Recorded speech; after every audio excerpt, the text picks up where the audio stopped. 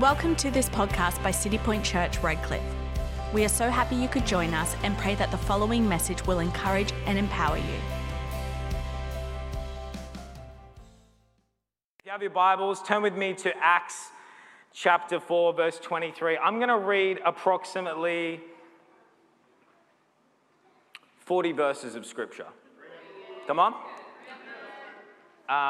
We don't just come up here to give you an inspirational chat. We come together around the Word of God. And it is the inspired, infallible Word of God, and it is from that we draw the truth, because it is the truth. It defines truth for us. And so if you have your Bibles, Acts chapter 4, verse 23, I'm going to stop at verse 31, and then I'm going to skip forward to chapter 5, verse 12, just to keep you in the loop. It'll be on the screen behind me, but here's what it says. It says, on their release, Peter and John went back to their own people and reported all that the chief priests and the elders had said to them. When they heard this, they raised their voices together in prayer to God, saying, Sovereign Lord, they said, you made the heavens and the earth and the sea and everything in them. You spoke by the Holy Spirit through the mouth of your servant, our father David. Why do the nations rage and the people plot in vain? The kings of the earth rise up and the rulers band together against the Lord and against his anointed one. Indeed, Herod and Pontius Pilate met together with the Gentiles and the people of Israel in this city and conspired against your holy servant Jesus, whom you anointed. Here we go. They did what your power and will had decided beforehand should happen. Now, Lord, consider their threats and enable your servant to speak your words with great boldness. Stretch out your hand to heal, to perform signs and wonders through the name of your holy servant Jesus. And after they prayed, the place where they were meeting was shaken, and they were all filled with the Holy Spirit and spoke the word of God boldly. Just a bit of context before I read the next part. What's happened is that Peter and John were going into the temple like they always did, and they met a beggar. This is in Acts chapter 3. Who was sitting at the gate called Beautiful, and they basically say to him, look, we don't have gold, we don't have silver, but what we do have is the power and the Spirit of God, because we got filled just before this in Acts chapter 2, and so what we have that, so we're going to give that to you in the name of Jesus Christ, get up and walk. So they get up and walk, and the people are just like, oh my goodness, like everyone's just mind blown.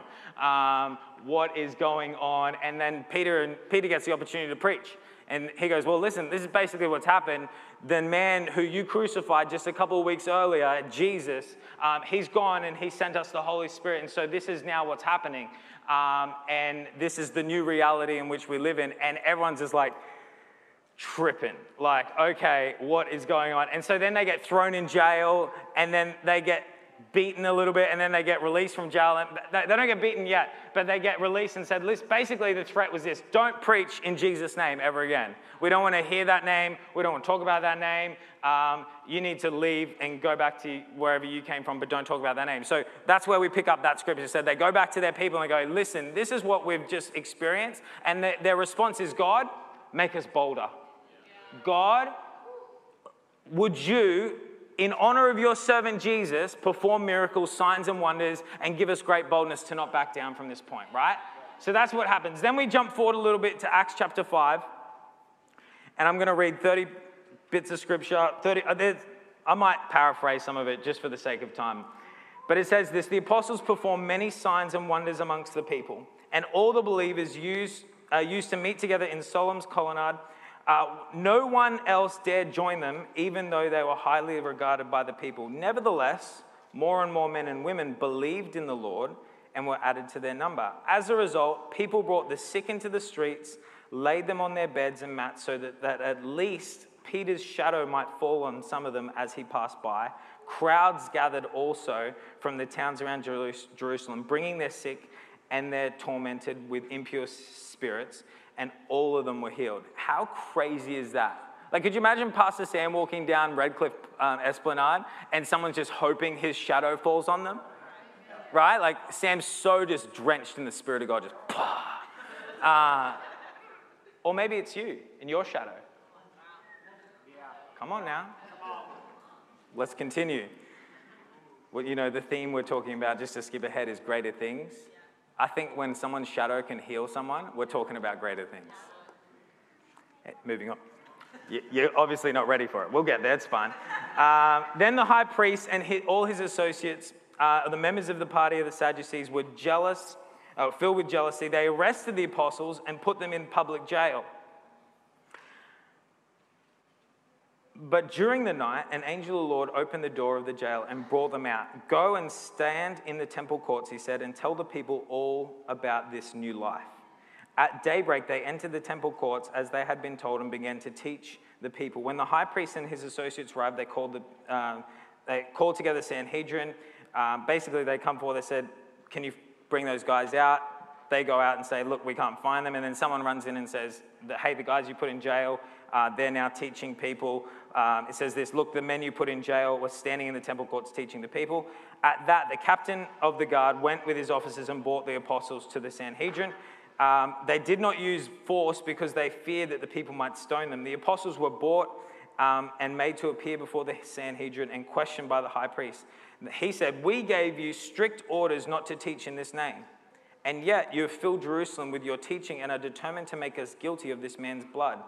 Peter and the other apostles replied, we must obey God rather than human beings. And that is a whole message in and of itself, right? And the God of our ancestors raised Jesus from the dead, whom you killed, hanging him on a cross. God exalted him at his right hand as Prince and Savior, that he might bring Israel to repentance and forgive their sins. We are witnesses of these things, and so is the Holy Spirit, whom God has given us, and to whom we obey. When they heard this, they were furious and wanted to put them to death. Then this guy called Gamaliel, he comes up and says, hey guys, put them out. Let's have a chit chat here in the Sanhedrin. He talks to them about a whole bunch of other guys that had raised up and said certain things and done certain things, and it all come to nothing. Then Gamaliel ends with this statement, and this is where we'll pick it back up. He said this, listen, therefore, if the activity is of human origin, it will fail. But if it is from God, you will not be able to stop these men. You will only find yourself fighting against God. His speech persuaded them, and they called the apostles back in and had them flogged. And a flogging back then was not like a wooden spoon. Thank you. It's probably my son. He's like, but they had them flogged. The apostles left the Sanhedrin rejoicing because they had been counted worthy for suffering disgrace for the name of Jesus. Day after day in the temple courts and from house to house, they never stopped teaching and proclaiming the good news of Jesus is the Messiah. The current theme we're gathering, I know a lot of scripture, I just kind of lay that out there right there. That's kind of the foundation we're going to talk about today. The theme we're gathering around here at City Point in the month of September is called Greater Things. And that's really come out of the scripture in John chapter 14, verse 12, which says, it says this, very truly I tell you, whoever believes in me will do the works I have been doing, and they will do even greater things than these because I'm going to my Father. And the context for that conversation is Jesus is like, hey, I'm leaving. This is what's going to happen. And because I'm leaving, I'm going to send you the Holy Spirit. And the Holy Spirit's going to come, and he's going to be God with you on the earth. We believe that God is here on the earth and at work in the earth today. And not only in the world and on the earth, but also in and through us, if we want him to be. And so we're now in this predicament. There's this tension that's automatically raised now because the scripture, which is truth, tells us that we are to walk in greater things than what we experience and see in the life of Jesus. And yet I don't always see those things taking place. Is that just me? Right? But so we're now in this tension, okay? And so I want to unpack some stuff for us tonight. We currently don't see the things that we saw in the life of Jesus. That's the tension. But I would say that if we want to see what Jesus saw and did what Jesus did, we must walk as Jesus walked and live how he lived. I sound a little bit like Dr. Zeus, but that's fine. We must know the same source and the same power that Jesus knew and walked in. Our challenge is to actively live our faith in a culture and a society that has no context for spiritual matters. That's our challenge. That's the tension we wrestle with right now. From the beginning, we experience a God who has always, and I mean always, moved towards humanity. Even though we made the mistake of sinning and made the mistake of moving away from him, God has always moved towards us. The Bible is full of story after story after story of him moving towards humanity, of him choosing to choosing him to overlook sin and overlook the things that would separate us from him. I mean, the Bible says that he picked a man called Abraham, and the Bible has no other context other than God picked him. Like just grace, pure grace right there, just going, you know what, I choose you. You're not a holy man, you're not anything special, but I choose you, and out of you I'm going to create a people, and I'm going to choose that people, and then from that people I'm going to raise up a Savior who's going to be the Savior for all people, right? That's God's plan for humanity. He has done, and we see this most prominently in the life of Jesus, who is God and yet came as a human being to make a way for us that we might then be reconciled to God and have a relationship with him, right? So God is continually moving towards humanity. We understand and are unashamed that this is the greatest news that we can be a part of, the greatest cause that we can participate in, the greatest news that we can tell anyone, but you won't believe that unless you've experienced it for yourself. Like, I can tell you the good news of the gospel. I can tell you how amazing it is. I can tell you just how great Jesus is. But until you've experienced it for yourself, it's not going to be the same. Leonard Ravenhill said this: a man with an experience of God is never at the mercy of a man with an argument. A man with an experience of God, or a woman with an experience of God, is never at the mercy of someone with an argument. You and I, we need an encounter with God. We need to experience God. I don't know if you realize this, but our faith is one of an experiential nature. It was never meant to be a book that we read and got an idea of who God is and followed some precepts and concepts and commandments and the do's and don'ts. And no, we were always meant to experience God. When we look at the original design for humanity back in Genesis, we find Adam and Eve walking with God in the cool of the evening. That was the design. That was the perfect state for humanity. We were designed to encounter the living God. You can't talk about a freedom you don't know. You can't testify about a victory you haven't experienced. You can't lead people somewhere where you haven't been. And we can't introduce someone to someone that we don't know. And with all that in mind, that's my introduction. We need to talk about the Holy Spirit. We need to know the Holy Spirit, because it's through the Holy Spirit that we encounter God. It's through the Holy Spirit that we come into connection with God here in this day and age. And it's through the Holy Spirit that we're able to live in the greater things that Jesus made available to us. Listen, if you're here tonight and you don't call yourself a Christian, you don't know God, you're not familiar with church in any way, shape, or form, thank you for being here, first of all. This message is particularly important for you because, and I want to get this right, we're not only going to unpack who and how to meet with God, but we're going to give you an opportunity at the end to actually experience him, to come into contact with him. Now listen, if you're here tonight and you are a Christian, you believe in Jesus, you consider yourself a follower of God, this message is important for you, and it matters for you because you're going to be reminded of, or maybe introduced to, the theology of the Holy Spirit, his role in your life, and you too will be given an opportunity to have an encounter with God tonight. And some of you tonight maybe get that opportunity to be baptized in the Holy Spirit. Here we go. The title of my message tonight is The Day I Met God. And if you are ready, let's pray. Father God, thank you for Jesus. Thank you for what he did and what he made possible. Thank you for the personal and eternal experience of God through faith in him. Thank you for the person of the Holy Spirit.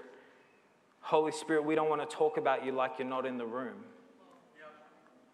You're here with us right now. This is not Dan's 30 minutes of great ideas. This is Dan submitting himself to the power and the will of God for this moment in time for these people. And God, I pray that you would use me as a mouthpiece. I pray that you would find my heart, my mouth, my everything open for your absolute control and to have your absolute way. And I pray more than anything that people won't remember my name tonight, but people would encounter you, Holy Spirit. That people would see you, Holy Spirit. That people would know you, Holy Spirit. And we pray all this in your mighty name. And everyone who agreed said, Amen. Amen. Do you remember the first time that you experienced something that you'll never forget? Do you remember that? I don't know what it is for you, but like, do you remember something that you'll never forget because you experienced it, right? Like, it's like you came face to face with death. I don't know. Like, maybe you came face to, like for me, I'll never forget doing a speech in grade 3 and being dacked by a girl named Simone in front of the entire class. No word of a lie. I got up to do my speech, that everyone was sitting on the floor, like I'm like 30 centimeters from Simone in front of me. Her name is permanently branded in my mind, right? And she, no reason whatsoever, just decided to pull my shorts down in front of the entire class. I'll never forget that. That's something that you can only experience, right? Like I'll never forget watching Ben Jarmy be sucked out of a plane at 15,000 feet. Like I knew we were going skydiving, but it wasn't real until that moment, right? Like I'm sitting there, he's like the first out of the plane. And we knew he was going to be first, but just the way it all happened, like there was suddenly a green light, suddenly there was a bunch of noise, suddenly our instructors who were strapped to the back of us started moving and shuffling around, like they know what it's doing. We're all kind of just like, okay, cool. Like, this is like, and then all of a sudden, Ben's like, I'm like, oh my gosh, what just happened? Like, and then I'm like, oh, that's right, we're jumping out of this plane. I'll never forget it. And then actually jumping myself, man, I can tell you all about skydiving because I've experienced it, and it is awesome. I recommend it for everyone.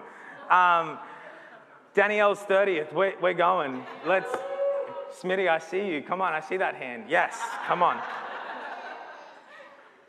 I'll never forget getting married to Sarah, watching her walk down the aisle. I'll never forget Benai being born, because I've experienced that. I'll never forget being given Audrey. I just, like, these are, the experience is something that shapes us. It molds us. It changes us. Some experiences forever leave a mark on us. On the other side of that experience, we're forever changed. We walk different. We think different. We see the world differently. I remember the first time I was slain in the Spirit. I remember the first time the power of God came upon me in such a way, so powerfully, that I physically couldn't remain standing. I didn't go out, like, I'll be honest with you, I've been a faller before. You know, like, guys put his hands on you and you're like, no, I'm fighting this thing. He's like, no, you're going down. I'm like, no, I'm fighting it. You know, but I remember coming into real contact where he didn't even need to touch me. And the power of God hit me so real, so forcefully, and yet with such an embrace that I could not stand on my feet. Yeah. I remember, I've experienced that power. I've experienced those moments. I remember receiving a prophetic word like someone was reading my mail. Like you don't know me, and they're just like, yeah, but I do. You know, like I saw you, and I see this, and this is going on, and you prayed this prayer, and God sees your heart, and you're just going... Like, it's not even a pretty cry. Like, it's just ugly cry. Like, you know, like, you know, like, I've experienced that. And we need these experiences. Experience is often something that we deem really important, right? Like, we want employees when we hire them to have experience, right? Experience is important. We wish that our teenagers had more experience. Very quiet in the room, all right. Most of you are teenagers going, I thank you very much. We hope our doctors and our surgeons have a lot of experience, right? We expect that people learning to drive get 100 hours of experience under supervision before we let them on the road unsupervised to get more experience. Like, we can experience really important, and yet, when it comes to our faith, we often don't hold that same regard for experience.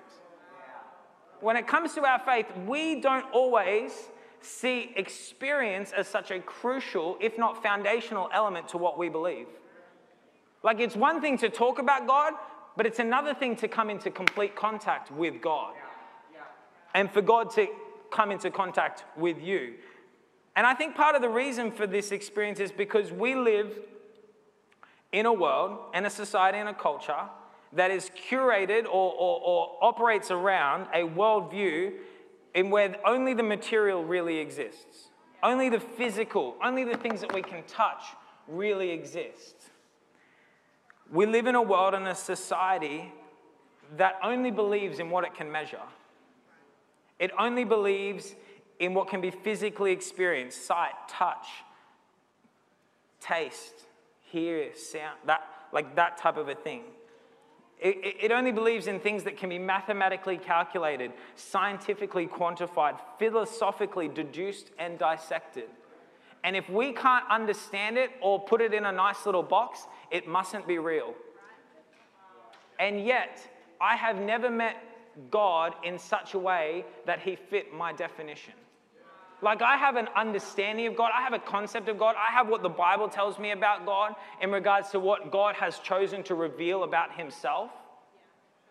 But every time I come into contact with him, it's never enough. It's never a big enough definition. It's never a true enough word. It's because God is immeasurable. He is enormous in size alone, but yet in everything, the only word that can fully quantify God is infinite. Infinite in love, infinite in mercy, infinite in grace, infinite in kindness, infinite in patience, infinite in power, and infinite in might, and infinite in beauty, and infinite in majesty, and infinite in holiness, infinite in every single way. There is no end to, no limit to, no possible end to our God, and yet we try to, at some point, try and fit him in our nice little Sunday routine and hope that that's enough to get me through the week. Or maybe even hope that that's enough to get me into heaven.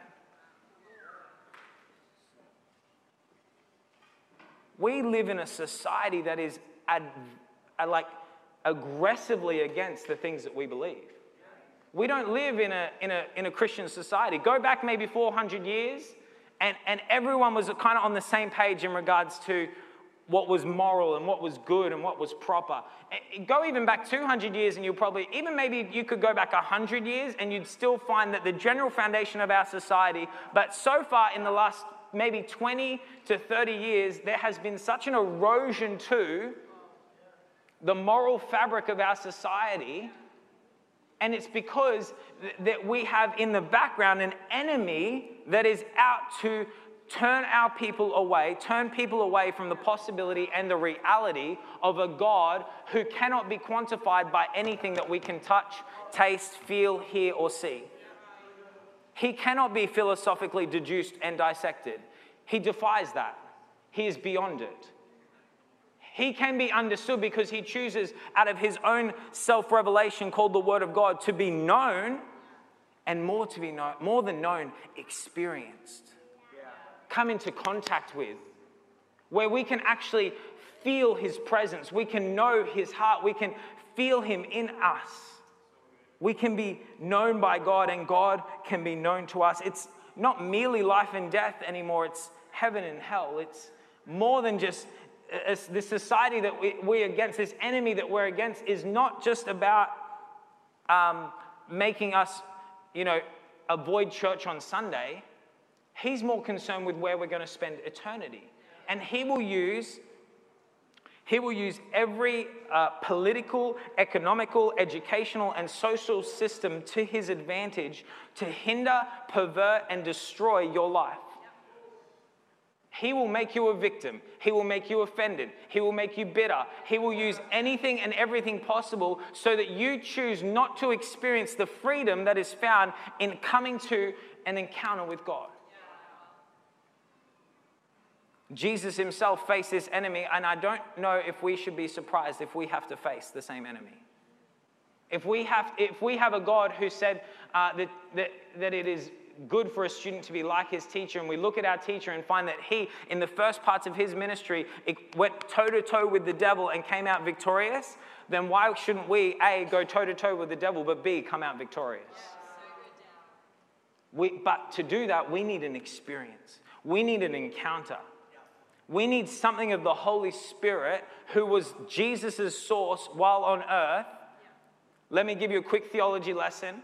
Jesus comes as fully God and fully human. Okay, that's another message for another time, and I look forward to when I get to do the full deity and humanity of Jesus Christ, but we're not there yet. Okay, so the quick version is Jesus is at the same time fully God, fully human, right? He comes and he denies his God self, he denies his deity, the full power of God, and chooses to operate fully human, right? And he does that under the influence of the Holy Spirit. He submits himself to the full power of the Holy Spirit. And the Bible says that he often withdrew to get away with his Father, to be refilled with the Spirit of God, to be reminded of his mission, to be reminded. And so we need to know that if it was the Holy Spirit that empowered Jesus in his life and ministry, and we're called to do greater things than Jesus, then we need to know that same power source, that same person of the Holy Spirit. So, quick theology 101 for the Holy Spirit. Here we go in rapid fire. The first thing you need to know about the Holy Spirit is this: he is a person.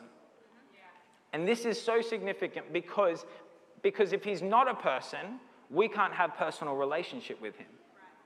If he's an impersonal force, if he's a mystical energy, if he's anything along those lines, then we can't have relationship with him, and we can't know him in a way that we can operate in conjunction with and partnership with him. We can't submit ourselves to an impersonal force. We can't invite an impersonal force into our life to be part of our life. We can't invite it into our marriage to help with our marriage. We can't invite an impersonal force into our parenting to help with our parenting. We can't invite it into our studies. We can't invite, because it's impersonal. It does it so, it has no will, no emotion, none of that. It's just something out there. But if it's a person, if the Holy Spirit is a person, then he has a personality.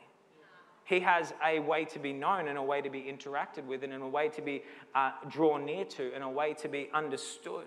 In the same way that you meet any other person that you might know or might not yet know but would like to get to know, you would then get to know them the way you would get to know anyone. Hi, my name is Daniel. I'd like to take you out on a date, Sarah Myhill. Not yet Sarah Myhill. And she says, no, I'm actually about to start dating another guy. Another story for another time. But if you know, you know. Listen, he is fully God. Back to Theology 101 with the Holy Spirit. He is a person, and yet he is still fully God.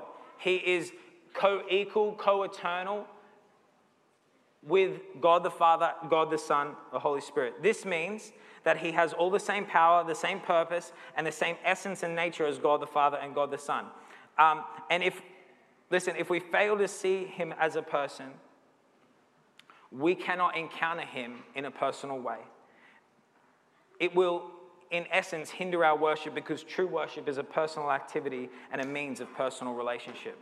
And the logical next step for him being a person is that he has characteristics that we attribute to a person. He has a mind, Romans 8 verse 30. He makes decisions, 1 Corinthians 12:11. He makes personal actions like speaking in Acts, interceding in Romans, and guiding in John. I can give you these scripture references later. I'm just looking at the time and I'm already just like burning through my time.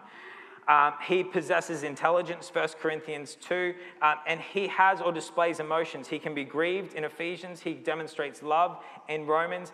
He is a person that we can know, and we need a personal encounter with him. I often play games with the Holy Spirit, and oftentimes it's in traffic or when I'm driving. The first time I did this, I don't know what I was doing, but I remember being in one part on the south side, and I needed to drive home, and it was like maybe 5-minute drive, 10-minute drive. I'm like, okay, Holy Spirit, like I want to be close to you. I'm going to pray in tongues until I get home. I know the way home's like literally just one really long road called Creek Road, and I'm like, then I'll be home. So I just started praying in tongues, and then I get a red light. I'm like, oh, that's, sure, keep praying in tongues. Then get another red light. Sure. And if you've been on Creek Road, you know that it's like every 50 meters there's a red light. It's like, red light, got another red light. I got every red light on the way home. And I exaggerate not, it's probably near along 20 red lights, like just going, and I'm still praying in tongues going, okay. And I get home and I'm like, what the heck, God? Like, what's going on? He goes, I just want to spend time with you. You said you were going to just pray in tongues till you got home, so I just wanted to make that time as long as possible. Oh. like just like floored. Just in my car, I got back to the ugly cry. You know, like, okay, you know, like, okay, like, cool. I remember moving up to the north side and figuring out that there was more than one way to get to church or get home. And this is back when the big Rothwell roundabout was still a thing. And then they started doing all the construction. And so you could slip down, I think it's called Stubbins Road or something like that. So I started playing a game with God. I said, God, I want to know you better. I want to know your voice. So I'm going to ask you a question, and I want you to direct me just so I can learn to hear your voice better. Left means that I go straight ahead and go through the Rothwell intersection, or right means I dart down Stubbins and stick to the 60-kilometer speed limit. And so I started doing this with God, and God would show up every time. I'd ask him, I said, God, left or right? And I'd get a prompt. It's not, I don't hear an audible voice. It's not like, God's suddenly like, go left. It's more just the first thing that pops into my heart, my spirit, my mind type of a moment. Just, okay, I've got to go right, or I've got to go left.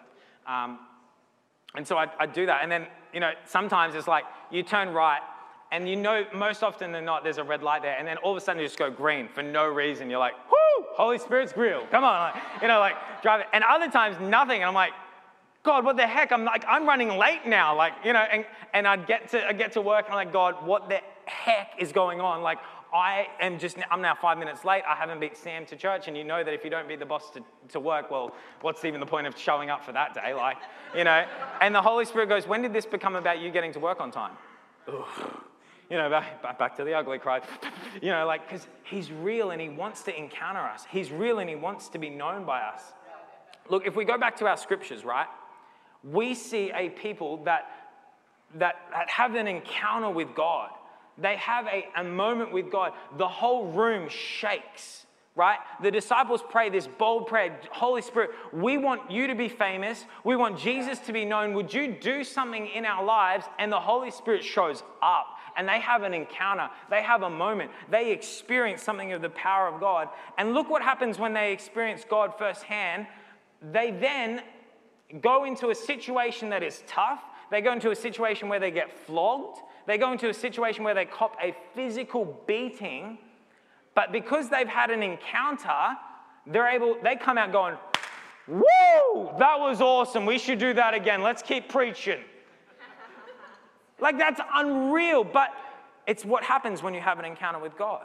It's what happens when you meet with God. I remember walking through stuff. I remember, before moving up to the north side of Brisbane, Sarah and I lived on the south side, and we were pastors at Carindale, at our Carindale location, and we led there for a number of years. And I lost my job there. I got let go. And that was the toughest season I've ever walked through. And honestly, I went head to head with God going, what the heck? And nothing. I got 2 words from God. 1, trust me. I'm leaving my house to walk to the car to go to the meeting that I didn't know, but would be the meeting where they said you're no longer employed. And I walk out, and I'm about to walk out the gate, and the Holy Spirit says, just trust me. And I'm like, and in my head, you're interpreting the situation at the time then, and you're like, oh, this is good. I can trust God. He's my God, my guy. Ends up I get fired. I'm like, trust you? You just betrayed me. You just stabbed me in the back, God. What the heck? And so then we did life, and we landed on something, I suppose, and kept trying to roll forward. And I'm in a miserable job a couple of weeks later, trying to cope with everything that was going on in my mind, in my heart, in my spirit. The dream was dead. The hope was dying. Everything just seemed grey, bleak, and it was honestly the toughest thing I'd walked through. And I remember sitting in traffic with God, crying out to him, going, how do you fix this? Where to? From what? I can't even form sentences. So upset, so angry. And I remember God clearly, distinctly, without a shadow of a doubt, spoke to me. He said, I will make a way for you.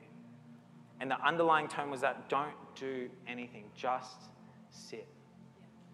And I remember watching in front of me as peak hour traffic on the south side, no word of a lie, parted like the Red Sea for 50 meters. And I was able just to keep driving through.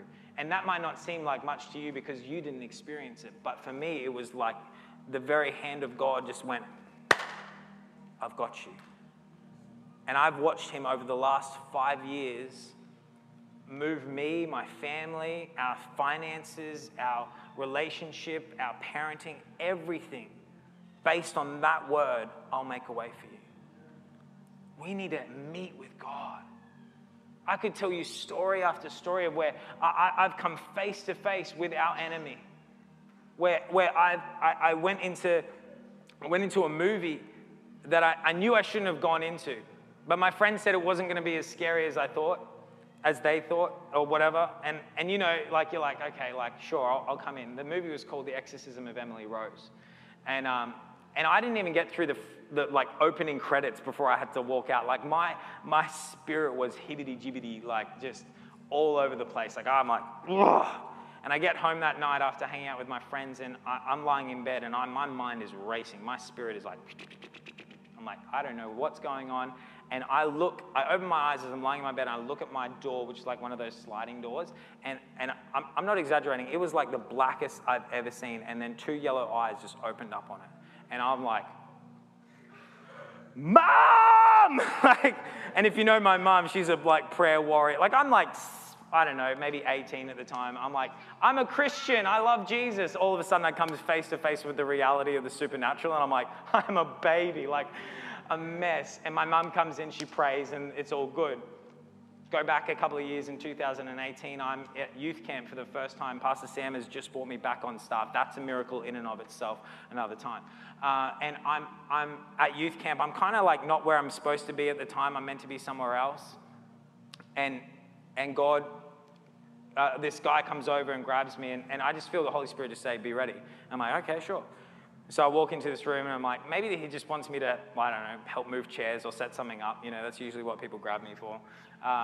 And walk in, and there's this girl on the floor with 2 of our youth pastors up at North, fully manifesting a demonic spirit.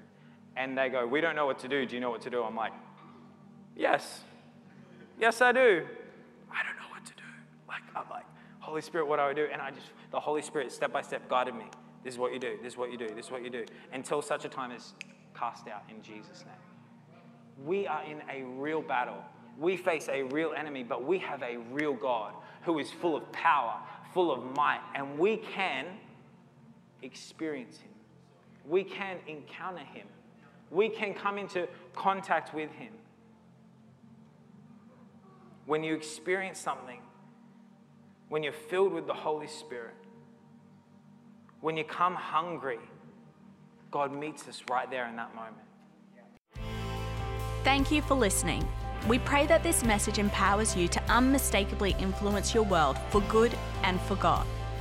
If you made a decision to follow Jesus, congratulations. This is the beginning of a life-changing journey. We would love to see you at one of our many City Point Church services across Brisbane and the world this Sunday. You can find out more about our service times and locations at citypointchurch.com. We're so excited to see you there.